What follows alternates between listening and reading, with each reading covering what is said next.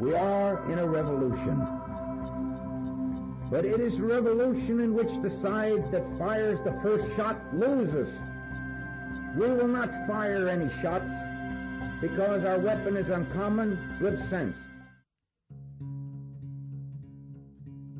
Hello and welcome to Tractor Time. Tractor Time is brought to you by Barn to Door and Acres USA, the voice of eco-agriculture. I'm your host, Ben Trollinger, editor of Acres USA magazine. On this episode, we welcome Rick Clark. Rick is a fifth-generation farmer based in Warren County, Indiana, but he's been spreading the no-till organic gospel far and wide for the last few years. He gave a keynote address at the Acres USA Healthy Soil Summit back in the summer, and just this month he was a featured speaker at the Acres USA EcoAg Conference in Columbus, Ohio. And if you've ever heard Rick speak, you know how much of an evangelist he is for soil health and ecological farming. His enthusiasm is infectious. He's definitely not hiding his light under a bushel. In fact, big food brands have started taking notice of Clark's production methods. Rick was named Danone's Sustainable Farmer of the Year in 2017, and Land O'Lakes recently recognized his work with an Outstanding Sustainability Award. So why is Clark getting this attention? Because he's proving that an obsessive focus on soil health and not just on yield can work at a commercial scale. I'm thrilled to share this interview with you today, but before that, a word from our sponsor.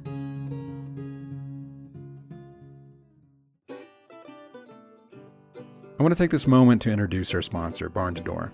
They're doing a new segment aimed at helping farmers, and you'll hear that later in this episode. But who are they? Barn to Door powers farmers who sell direct, helping them increase sales, access customers, and save time. They help farmers meet buyers' expectations through easy ordering and an accessible brand across online channels. Farmers use software, services, and resources from Barn to Door to manage and promote their business. The bottom line is this: farms that provide convenient buying and delivery options reach more buyers. Data show farmers can double revenue when they offer online subscriptions and direct delivery. Promote your brand, manage your orders, and keep your profits with Barn to Door, providing the capabilities and support you need to build a thriving farm direct business. Learn more at barntodoor.com/Tractor Time. Okay, so Rick Clark. His family has farmed near Williamsport, Indiana since the 1880s. Today, the family is producing organic corn, soybeans, wheat, alfalfa, and more on 7,000 acres. And Clark is quick to point out that they were historically among the worst offenders in terms of excessive tillage and toxic chemistry. But over the last 15 years or so, that's all changed. Today, Clark is proving that no-till organic production methods can lead to both a profitable business and a healthy, balanced ecosystem, all at a commercial scale. Yes, that means no-till, no pesticides, no herbicides, no synthetic fertilizers, but it isn't just about what he isn't doing. Clark is also perfecting the craft of cover cropping as well as the use of livestock within cropping systems. Clark says his strategy is to work with Mother Earth to create self-sustaining, closed-loop ecological systems that are teeming with biodiversity and fertility. But he's also obsessed with collecting data and using technology to his benefit. What he's not obsessed with is yield. To him, it's almost a 5-letter word. The most important consideration for Clark is the long-term health of his land, and his vision might just be the future of agriculture. Without further ado, here's my conversation with Rick Clark. Welcome to the show, Rick. Hey, Ben, how are you today? I'm doing great. So you're a fifth-generation farmer, and I assume there's a lot of received wisdom and assumptions that go along with that. But you've really established a new path for your no-till organic farm in Indiana over the last several years. And I'm curious to know, how has your approach to farming changed over time? And sort of what's the baseline? Where did you start out? What were your approaches? You know, when you go back and you think about when was the first time you tried a cover crop, or when was the first time you tried to do no-till, and you think about what it is, the reason why you did that, it tends to be a defensive mechanism. And what I mean by that is we're playing defense against something that's happened. And for us, it was erosion. So now we are viewing cover crops as a defensive mechanism to stop or slow down erosion. Okay. Now that as you evolve in through time and you become more comfortable with what these cover crops can do for you, and you become more comfortable with how far you can let them grow, they now become offensive juggernauts. And that's what they are now. They're an absolute offensive juggernaut because, Ben, we are now heading into year 8 of no synthetic inputs on this farm. And I'm probably getting ahead into your questions, but I'm going to go ahead and go there.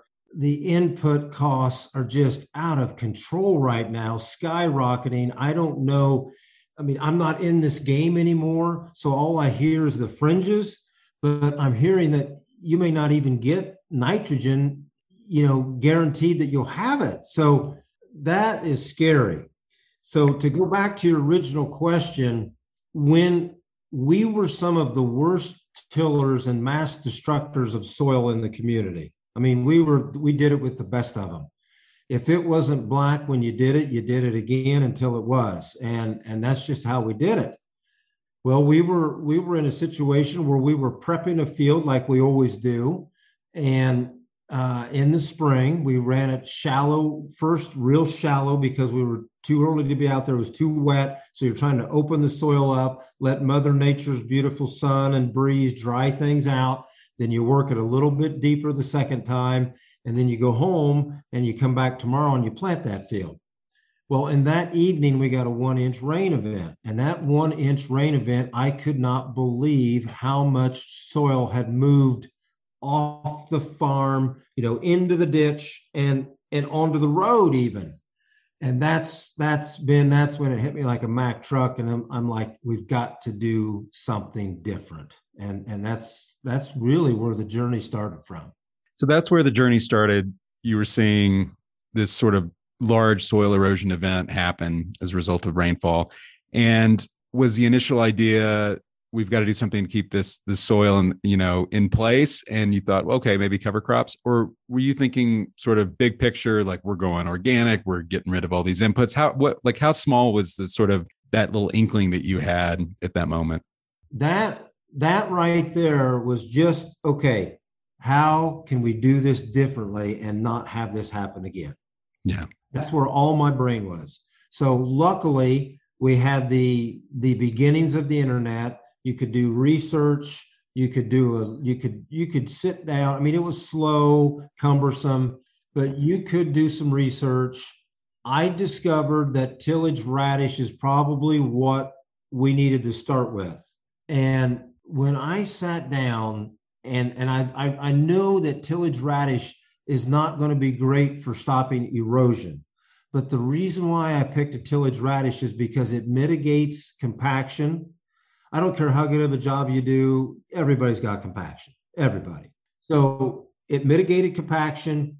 It had a deep tap root that went down and gathered nutrients from far below our feet and brought them back to that tuber on the surface. And then probably the most important thing for me at that point in time was the fact that it winter killed.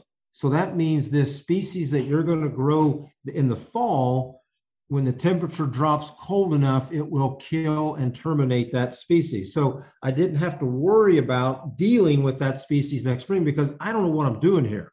Okay, so that's why tillage radish was picked. Now, I think also it is extremely important that a farmer who tries things that are out of the norm, or like I like to say, change is good, try something different, you have to have success that first time you do this. And we had success. So that's why I got hooked so quick.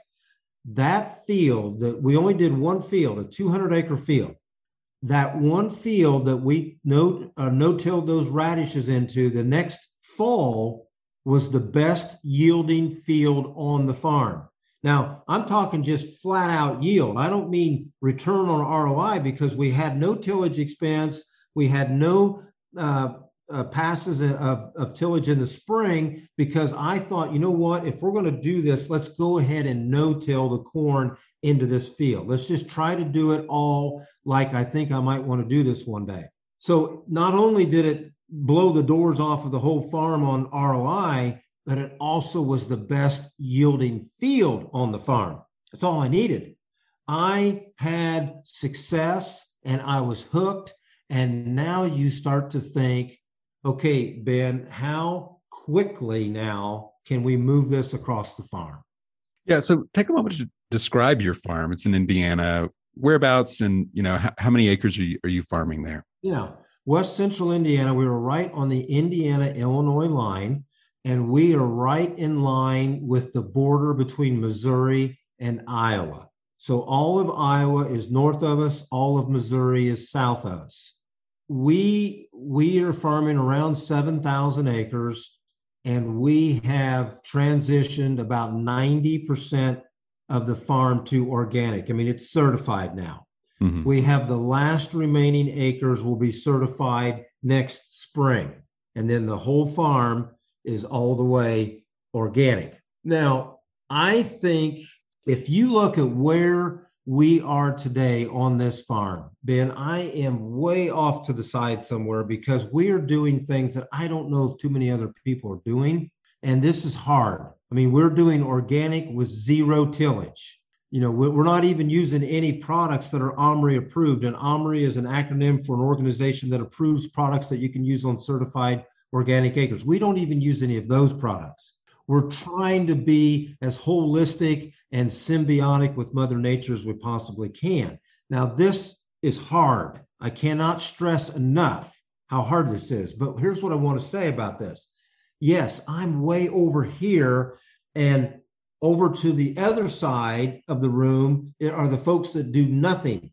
Then there is all kinds of room on this curve that we can land and start to implement these 6 principles of soil health. We can start to, slow down the use of chemistry, slow down the use of synthetic fertilizers. I wish that every bean was grown into cereal rye. I mean, we can do this. Anybody can do this, cereal rye and soybeans. I just wish there was more happening at a little bit of a quicker pace. Now, it's gaining every year, but we really need this thing to be really moving forward. So you're growing certified organic corn and soybeans. Mm-hmm. We're up to about 7 crops now. Corn, soybeans, wheat, alfalfa, milo, peas, and cattle. And then I throw in a little twist on it, and I call it +1, 7 + 1. The +1 is what I call regen. So what we've done, we've taken an acre out of production, which I know seems crazy. We take an acre out of production and we focus on a massive cocktail package. We focus on the first thing we focus on. Now, remember where I'm at. Now, this is, if you don't know what the 6 principles of soil health are, Google them, look it up, and you've got to understand these. Now, the one that was most recently added is context. Now, this is important because, Ben, there's probably people all around the world going to listen to this. So someone who's in a much different climate is not going to be able to do the same things that we're doing here. So we have to understand that. So in the context of what I'm explaining is where I'm located in the world. So when you can get these cover crops established and you then get success, it just becomes an appetite that you have to have more. You've got to do more. How can I now bring on the next 500 acres? Or how do I go from 4 species cocktail to 12? And then when you look at everything that we're trying to do here, it's all about building soil health and building human health. There's so many things that, life is fast and you've got to stop and slow down a little bit. And I slowed down a little bit the other day, and I'm sitting here thinking to myself, I'm the first generation that chemistry has been involved in my life from day one when I started helping Dad. Okay, so let me clarify that. Yes, Dad had chemistry, but Dad didn't get chemistry till he was in his late 40s, early 50s. I've been exposed to the chemistry ever since I was 14 years old and wanted to couldn't wait to get home from school to help Dad do whatever he was doing in the field. So now I'm thinking to myself, wow, that's a long time I've been exposed to this chemistry.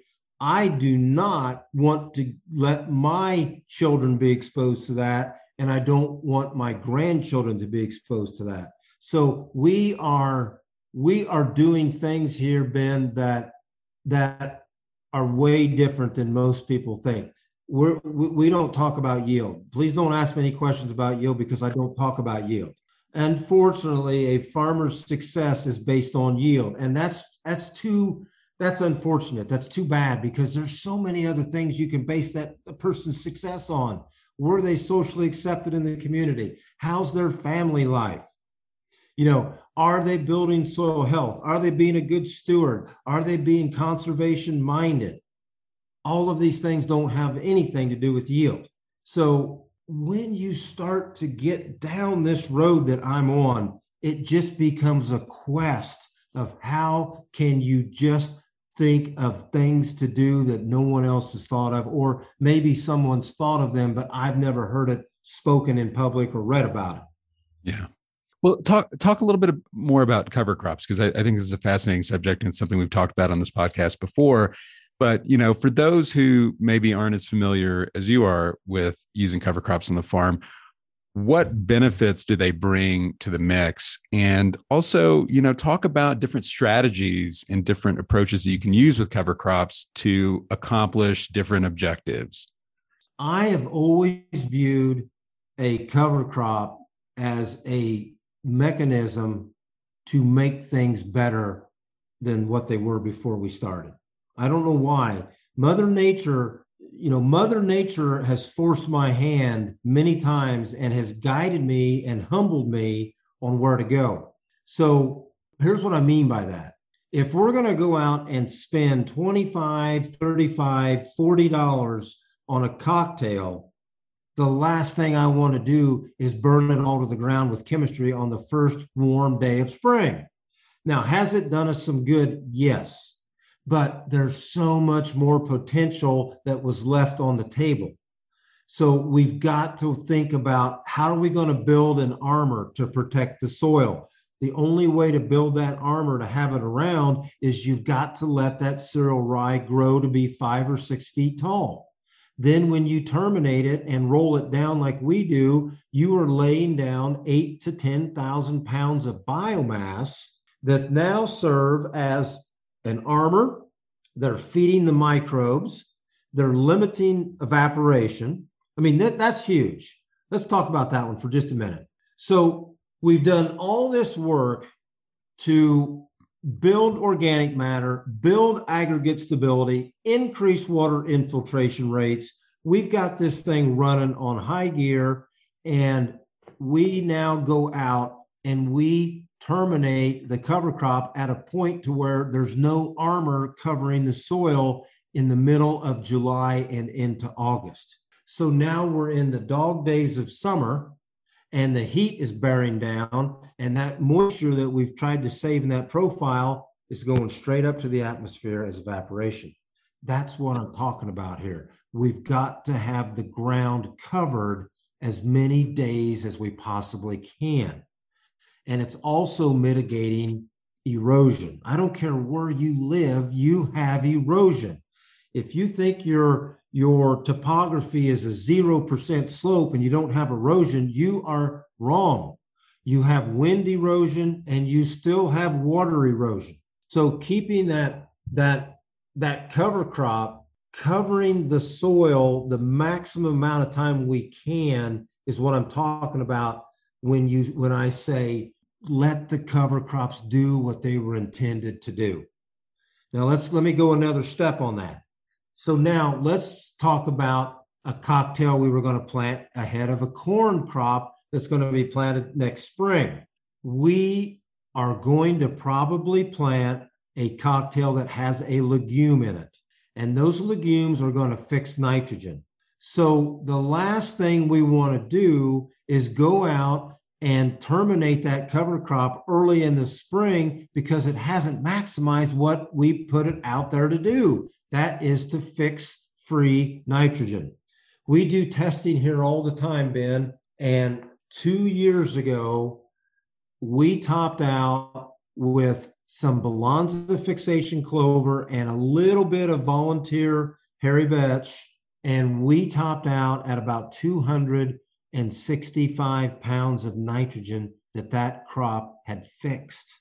And so now that's not all available now. I understand that, but I'm going to take a large portion. I'm going to take half of that credit now. So now that's where I'm going to come in, and I'm going to bring in the farmers that are listening today, and I'm going to bring them in that aren't doing any of these practices. And I'm going to say, look, follow me here. Do this. Plant these legumes. Get it to the point in the growing season next spring where, let's say, you can take 120 pounds of credit, and you're going to take half of that as right now available for your current crop you're going to plant. So that's 60 pounds of N.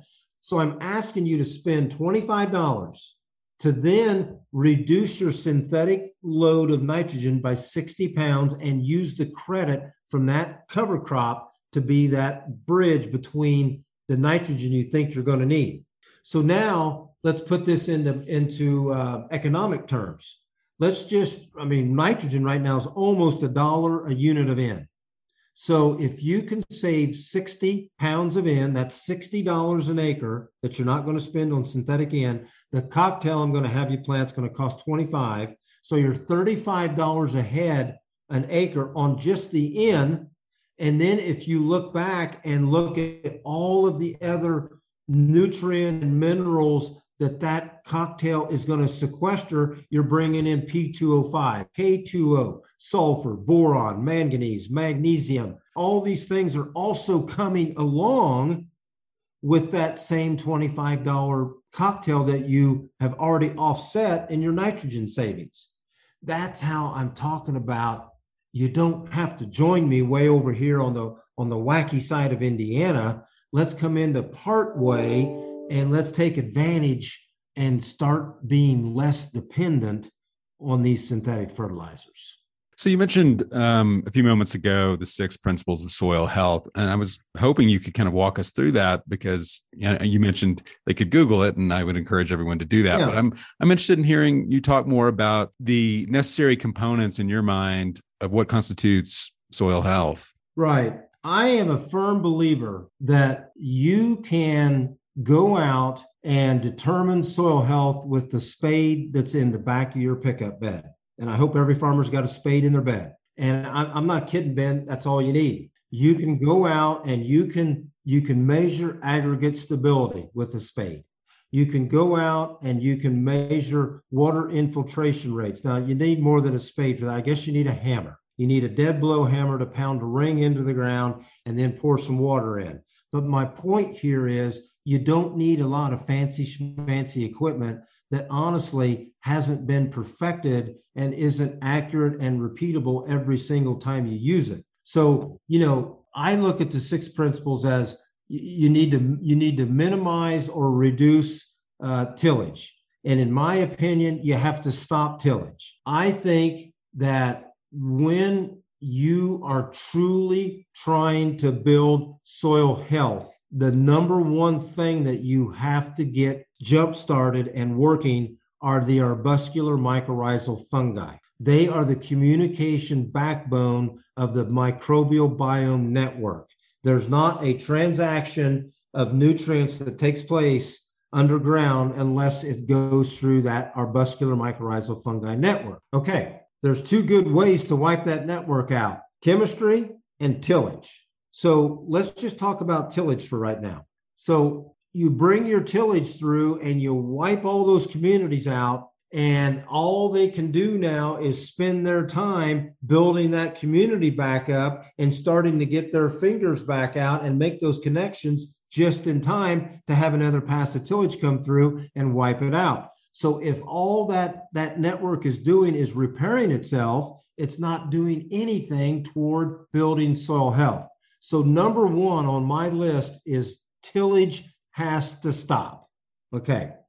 Number 2 is going to be keep ground covered as much as you possibly can.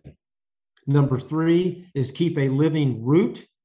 Number 4 is diversity. Now, we haven't talked about that yet. Diversity is critical here because when you now understand how we are farming and we have taken everything away, so now I have to truly respect and honor what pests can do to me now.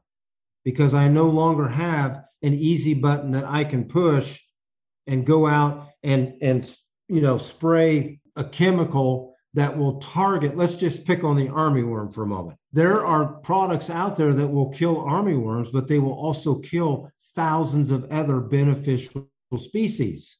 I can't have that. I have spent the last 17 or 18 years of my life building soil health. I cannot jeopardize that. I will sacrifice yield to maintain soil health. I do it every single day. And that's why it's so hard for people to understand what it is I'm trying to do. If you're looking on the outside and looking in on our operation, that guy's nuts. What is he thinking? But you don't understand that I'm trying to build this symbiotic relationship with Mother Nature. And eventually, when I'm ready to hand the reins off of this thing is going to be in some kind of a cruise control, because we're listening to what Mother Nature's telling us. We're trying to do what she wants us to do. And that is so hard.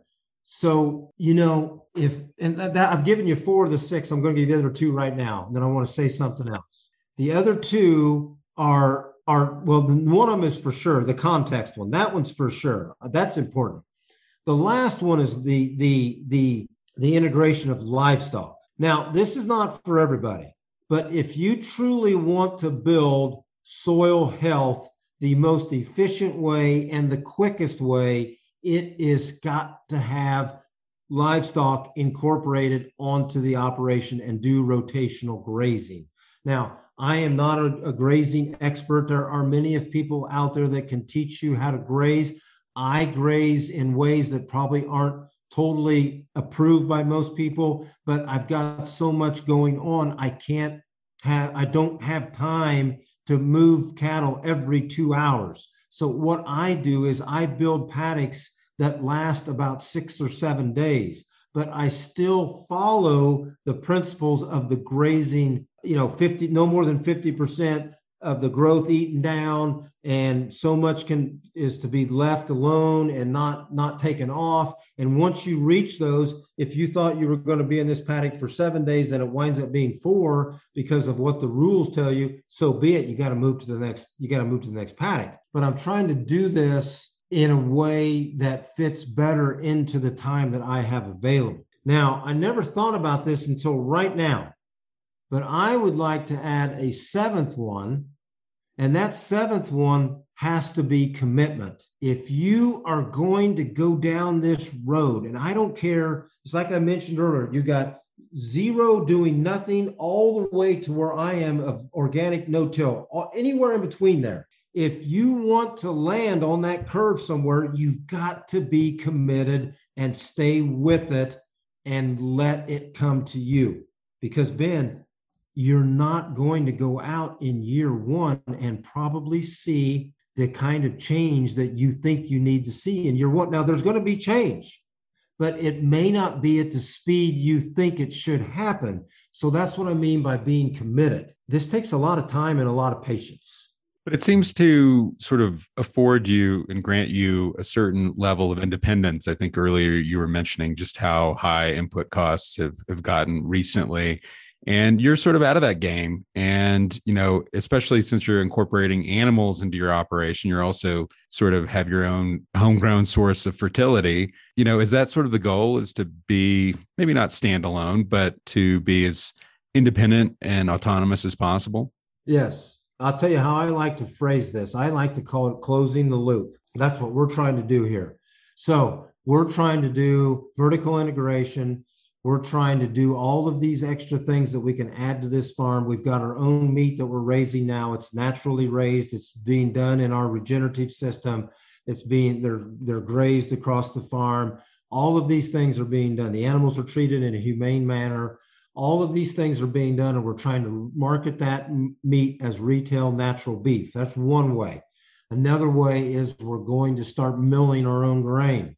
We're going to then take the milling from that grain, that regenerative grain, we're going to put it in packages and sell it as 5-10 pound packages. These are the things that yes, make you more independent, not quite so dependent on the system. I do not want to be dependent on this system. I do not. I mean, I have gone so far now, Ben, that I no longer take multi-peril crop insurance. I'm going to be heading into year 4 of no crop insurance. I'm going to be heading into year 3 of no longer being involved in any government programs, period. ARC, PLC, nothing. I took no CFAP subsidy payments in 2020. I mean, this is how dedicated, and like I said earlier, commitment. I think if you're going to add a number 7 to these principles of soil health, commitment, that's how committed I am to doing this. And at the current time, I have a voice that people want to listen to. And I appreciate that. And I'm trying to be as open and transparent as I possibly can. I mean, if you want to spend the rest of this time about the pitfalls of what not to do, I'd be more than happy to talk about that. I'll talk about anything you want to talk about, almost anything. But my point is, I am in this thing for the long haul. There is no other way for me to farm.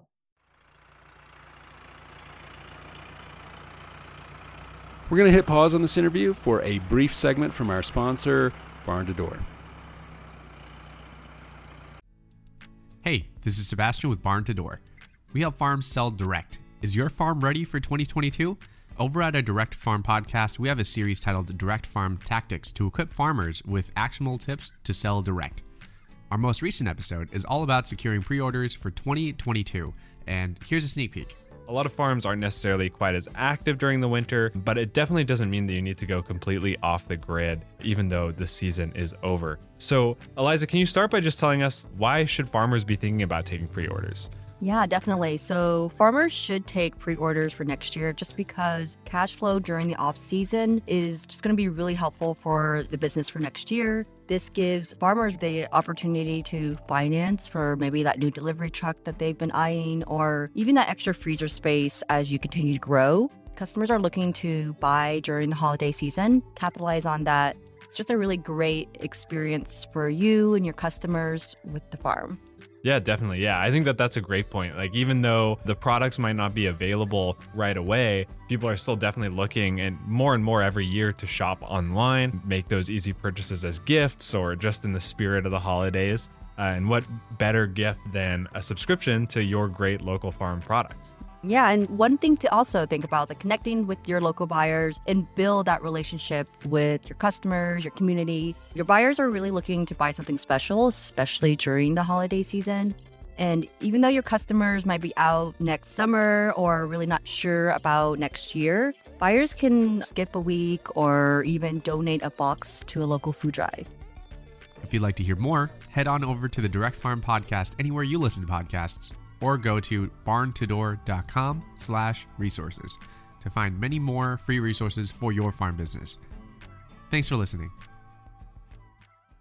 You have become a bit of an evangelist for this kind of regenerative farming that you're describing. You know, I've seen you talk a few times, and you have, you know, as our listeners can tell, you're very enthusiastic about the subject and you want to spread the word. What is it that you want other farmers to know about? Because to me, it's not just the techniques. It seems like there's a philosophy that underlies what you're doing. And there's also, maybe I would describe it as a joy in what you're doing, and you want other people to know about it. There's not a lot of things that bother me. I mean, I don't sit up at night worrying. I sleep very well. But, you know, one of the things that probably weighs on me more than anything is how good of an ambassador am I to my local community. That bothers me, because honestly, when you look at our farm, I have no one else to call. I don't have anybody to call. Hey, have you tried this in an organic no-till? Well, no, Rick, we don't do that. Well, okay, I have to do all these things. And well, then my neighbors drive by and they look at that like, my God, what is wrong with that guy? Why is he doing what he's doing now? I don't even know what he's doing out there. So that bothers me, because unfortunately, in the world we live in today, too many decisions and opinions are based on perception. And I just wish they would stop their truck at the end of the road and climb in with me and say, Rick, you've lost your mind. You've got to explain to me what's going on here. Because what I'm afraid of is what they're seeing sometimes are fields that didn't do what I thought they would do. And they look at those fields and say, I'm not doing what that guy's doing. That's the kind of stuff that bothers me. And I said something there that sparked a thought. I no longer use the word failure.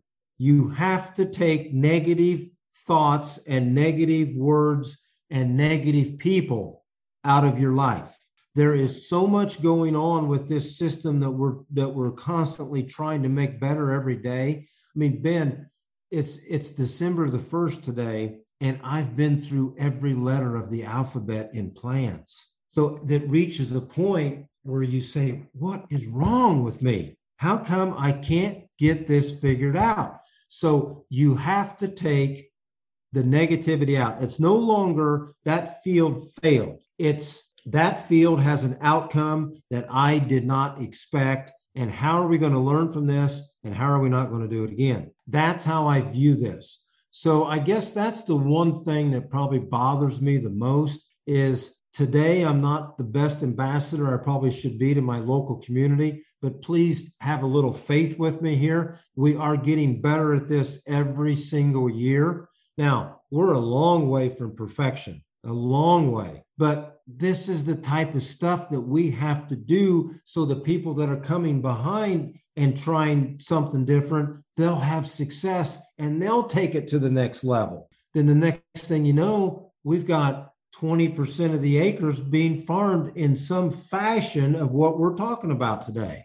You described a closed loop system, that being sort of the goal or one of the goals. And you're also sort of describing a process of experimentation and observation as opposed to a process of failure. You really seem to make this sort of the cornerstone of your operation, this observation, this sort of scientific experimentation, data gathering. And you're looking at Mother Nature as a teacher. You're looking at the wisdom of ecological systems to sort of instruct you on how to set up your agricultural system. Describe how that works for you. What are you looking for? People talk about, weeds tell you a lot about what's going on in your field. The pests that are showing up in your field tell you a lot about the health of your soil, et cetera. So what are you observing every day as you're walking your fields, and how does this process play out for you? I mean, it seems like you're a pretty deliberate and intentional guy. So you must have a system for how you gather all these observations, all these experiments, and then you take that data and you make it work for you long term. Yeah, you're striking on a very important aspect of this success: data. You cannot collect enough data. So my advice to anyone who wants to get started, the first thing you do right now is get a piece of paper and a pencil out and start and just pick one field. Just pick one of your fields and think back and try to list all of the things that you did in that field. Just try it for 2021, just for this year. And then try to go back and do as many years back as you can. And then eventually get your whole farm into this. Then you've now drawn a baseline, because I always say, how do you know where you're going unless you know where you've been? So baseline where you are, and then see if these things that I'm talking about today are going to work on your operation or not. 1 year, 2 year, 3 years down the road. Yeah, you know what? That guy from Indiana was right. I may have lost 5 bushel of yield corn, but my ROI went up by 25%. That's all I care about. I mean, that's how businesses are ran by. Businesses are not ran by the amount of product they sell. It's ran by the amount of profit they're making from the product they sell. Farmers no different. So, I've got a couple of things that I really like to have in my, let's call it my shirt pocket, for example. But there's a young man in Iowa that has a platform that I really think, and I don't want to spend a lot of time on this, but I'm going to mention his name. It's Mitchell Hora. He's got a company called Continuum Ag, and he's got a product called Topsoil. This is a way to track everything I've just talked about. It's a way to load everything onto his platform. It's encrypted. He's not going to sell your data to anybody. You own it. It's there. It's yours. You can pressure test it. You can do what if scenarios. That is where I would recommend someone who's done nothing would be to get started on Mitchell's platform. Now, the other thing I like, and I was just talking about it to the guys this morning, is Evernote. Evernote is an app that is like a daily journal. So now when I've got all of the combine data and I've got all of the planner data and I'm sitting here looking at it and I don't see anything different from the Smith field to the Brown field, okay? Or whatever you name your fields, field 1, field 2. I don't see anything different here on what data I have in front of me. But now hang on, let's go to Evernote and let's take a look at a couple things. So now you go to Evernote and you say, oh, I see the difference here. Field 1 was planted 2.5 weeks before field 2 was.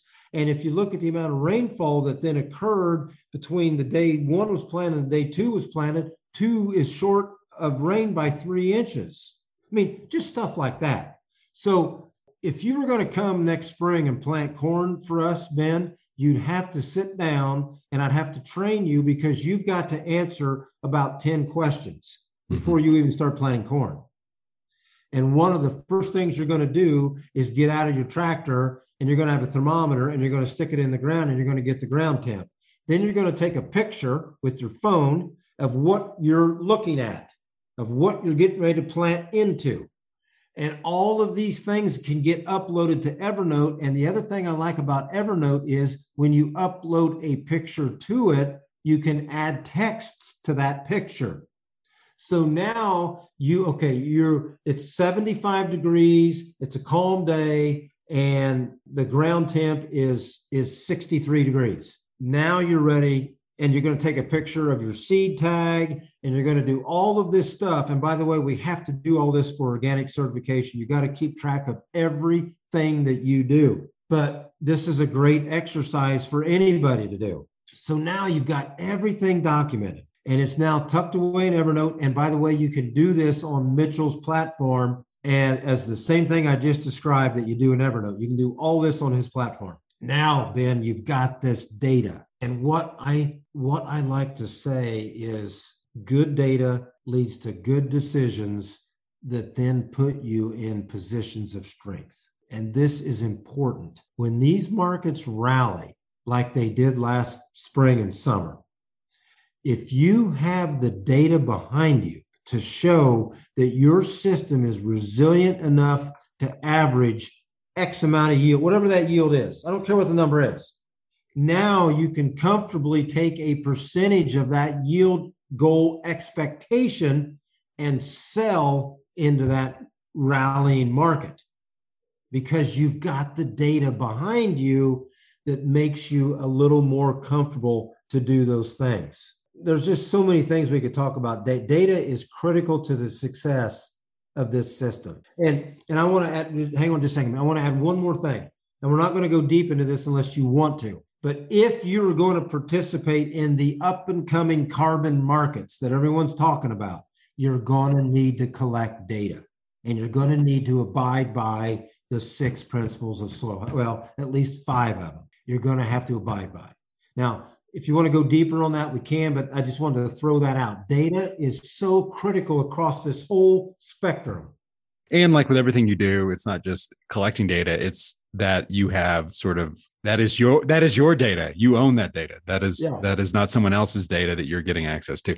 So, but I have a question. You mentioned the importance of establishing a baseline with data so you can know where you started and where you're heading and how far you've gone. For you and your farm, what was the baseline? Once you established that process of collecting data, what was the baseline back then? And what are some of the metrics of success that you've seen over the last few years?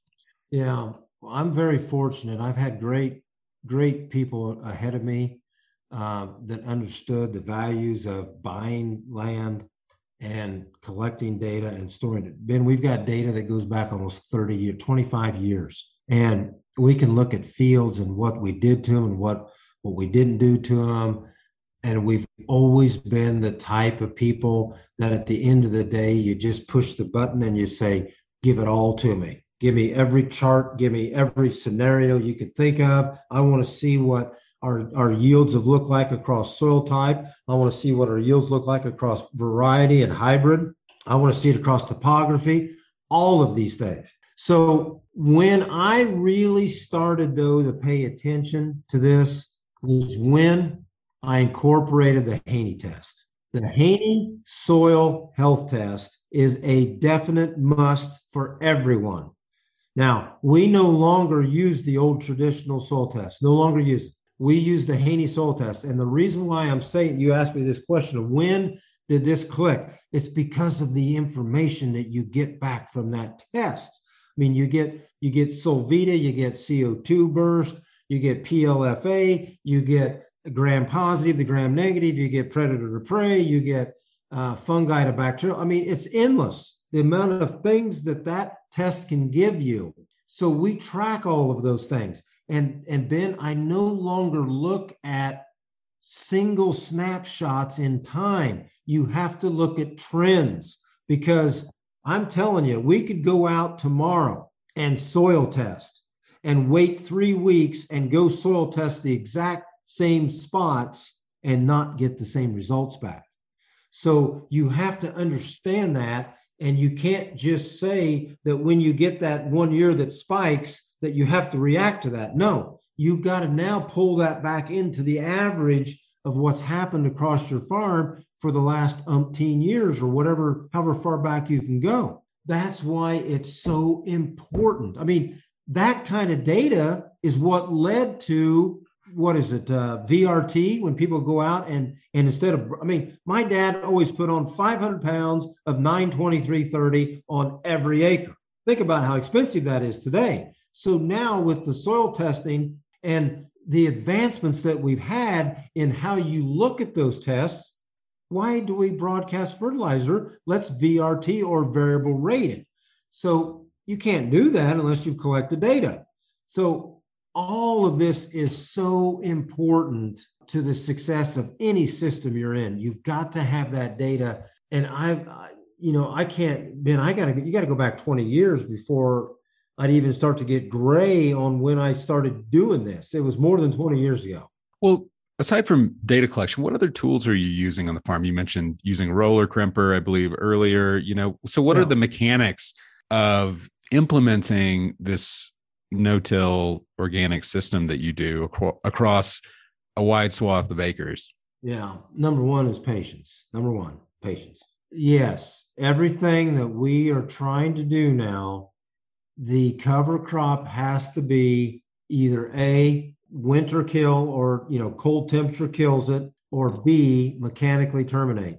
That's all we got. So this becomes even more complex, because I preach very loud on diversity. You have to have diversity. You've got to. And I look at diversity in a couple different ways. Actually, it's 3 different ways. I look at diversity within a cover crop cocktail of annuals to perennials. Too many times, all we do are plant annuals. That's all we do. So if you are in a chemistry world, please plant perennials with your annuals, because your chemistry can take care of it. I can't do that anymore, Ben, because I cannot mechanically control or mitigate a perennial. Control, I can't use that word. I can't control anything, but to suppress it. I cannot suppress it mechanically. So I have to be very careful. Now, the next way I look at diversity is looking at it from a cash crop perspective. I think to gain maximum diversity, we need to start raising the same or different species in the same field and harvest them at the same time. For example, peas and wheat, plant them together, let them work off their symbiotic relationships, let them help each other, let them build that microbial community, harvest them together, separate them at the end of the day, and you've got 2 products to sell. I think it's that kind of diversity that we have to have. Again, I can do that diversity it's that diversity of getting perennials in with your annuals is difficult for me. But please, if you're using chemistry, throw the kitchen sink at it and let these cover crops grow further into maturity next spring before you go out and terminate them. At least pick a field, one field, and try it Rick's way and just see what happens. We cannot jeopardize the livelihood of the farm here. And this is so critical now, Ben, because these inputs are so expensive and equipment's expensive and everything is going up in price. We cannot afford to stumble once now.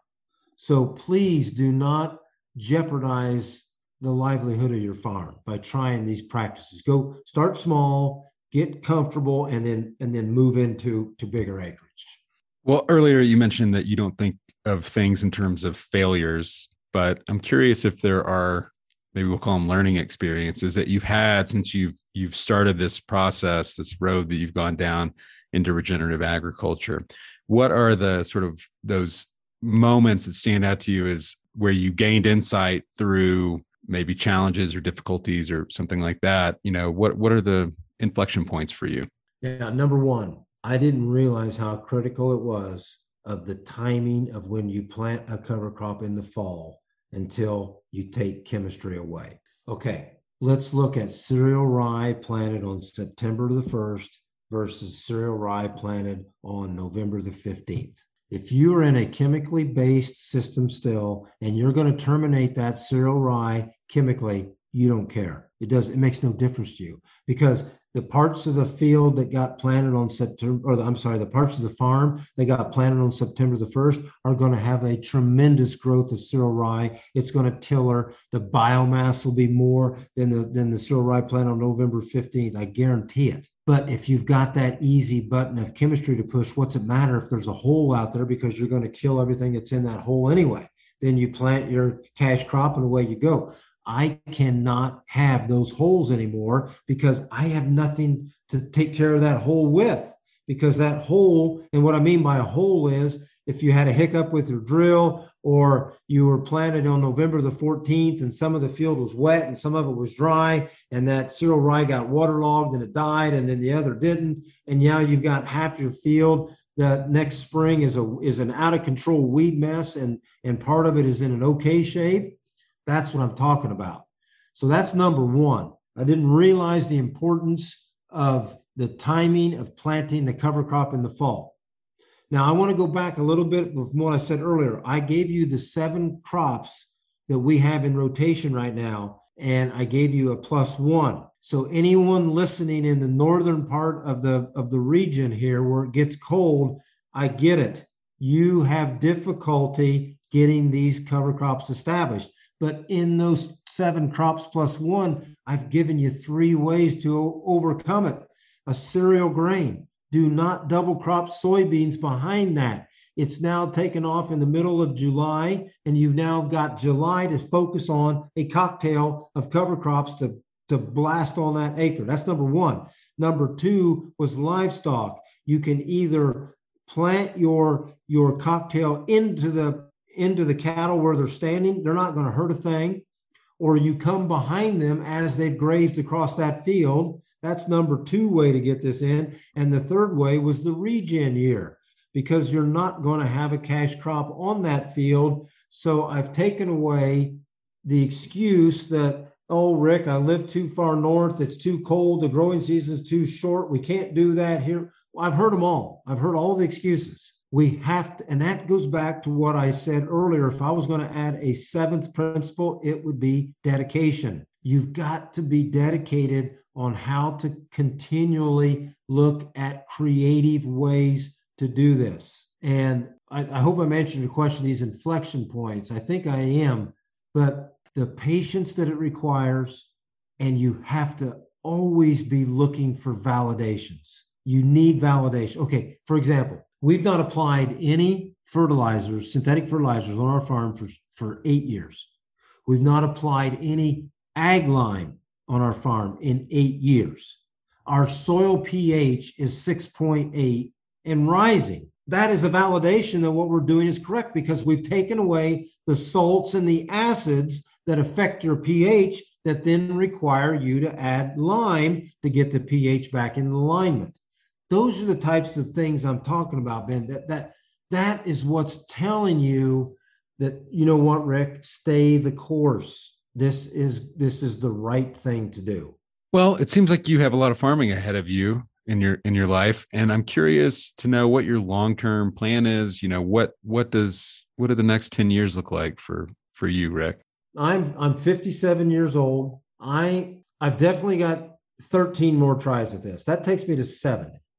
But I think I've got 18 more. That takes me to 75. So in this next 18 years, we're obviously going to continue to make the system that we're in now better. But now I think that what needs to happen now is we need to figure out what stimulants do we need to find in nature that will turn on certain microbes that still have not been turned on. Because I'm telling you, Ben, when you come through hundreds of years of tillage and well, not hundreds of years of chemistry, but there's only been about 40 years of chemistry. But all of this tillage that's led up to now and the 40 years of chemistry, we have absolutely turned off the microbes because they don't have a job. So they're just sitting back and they're doing nothing.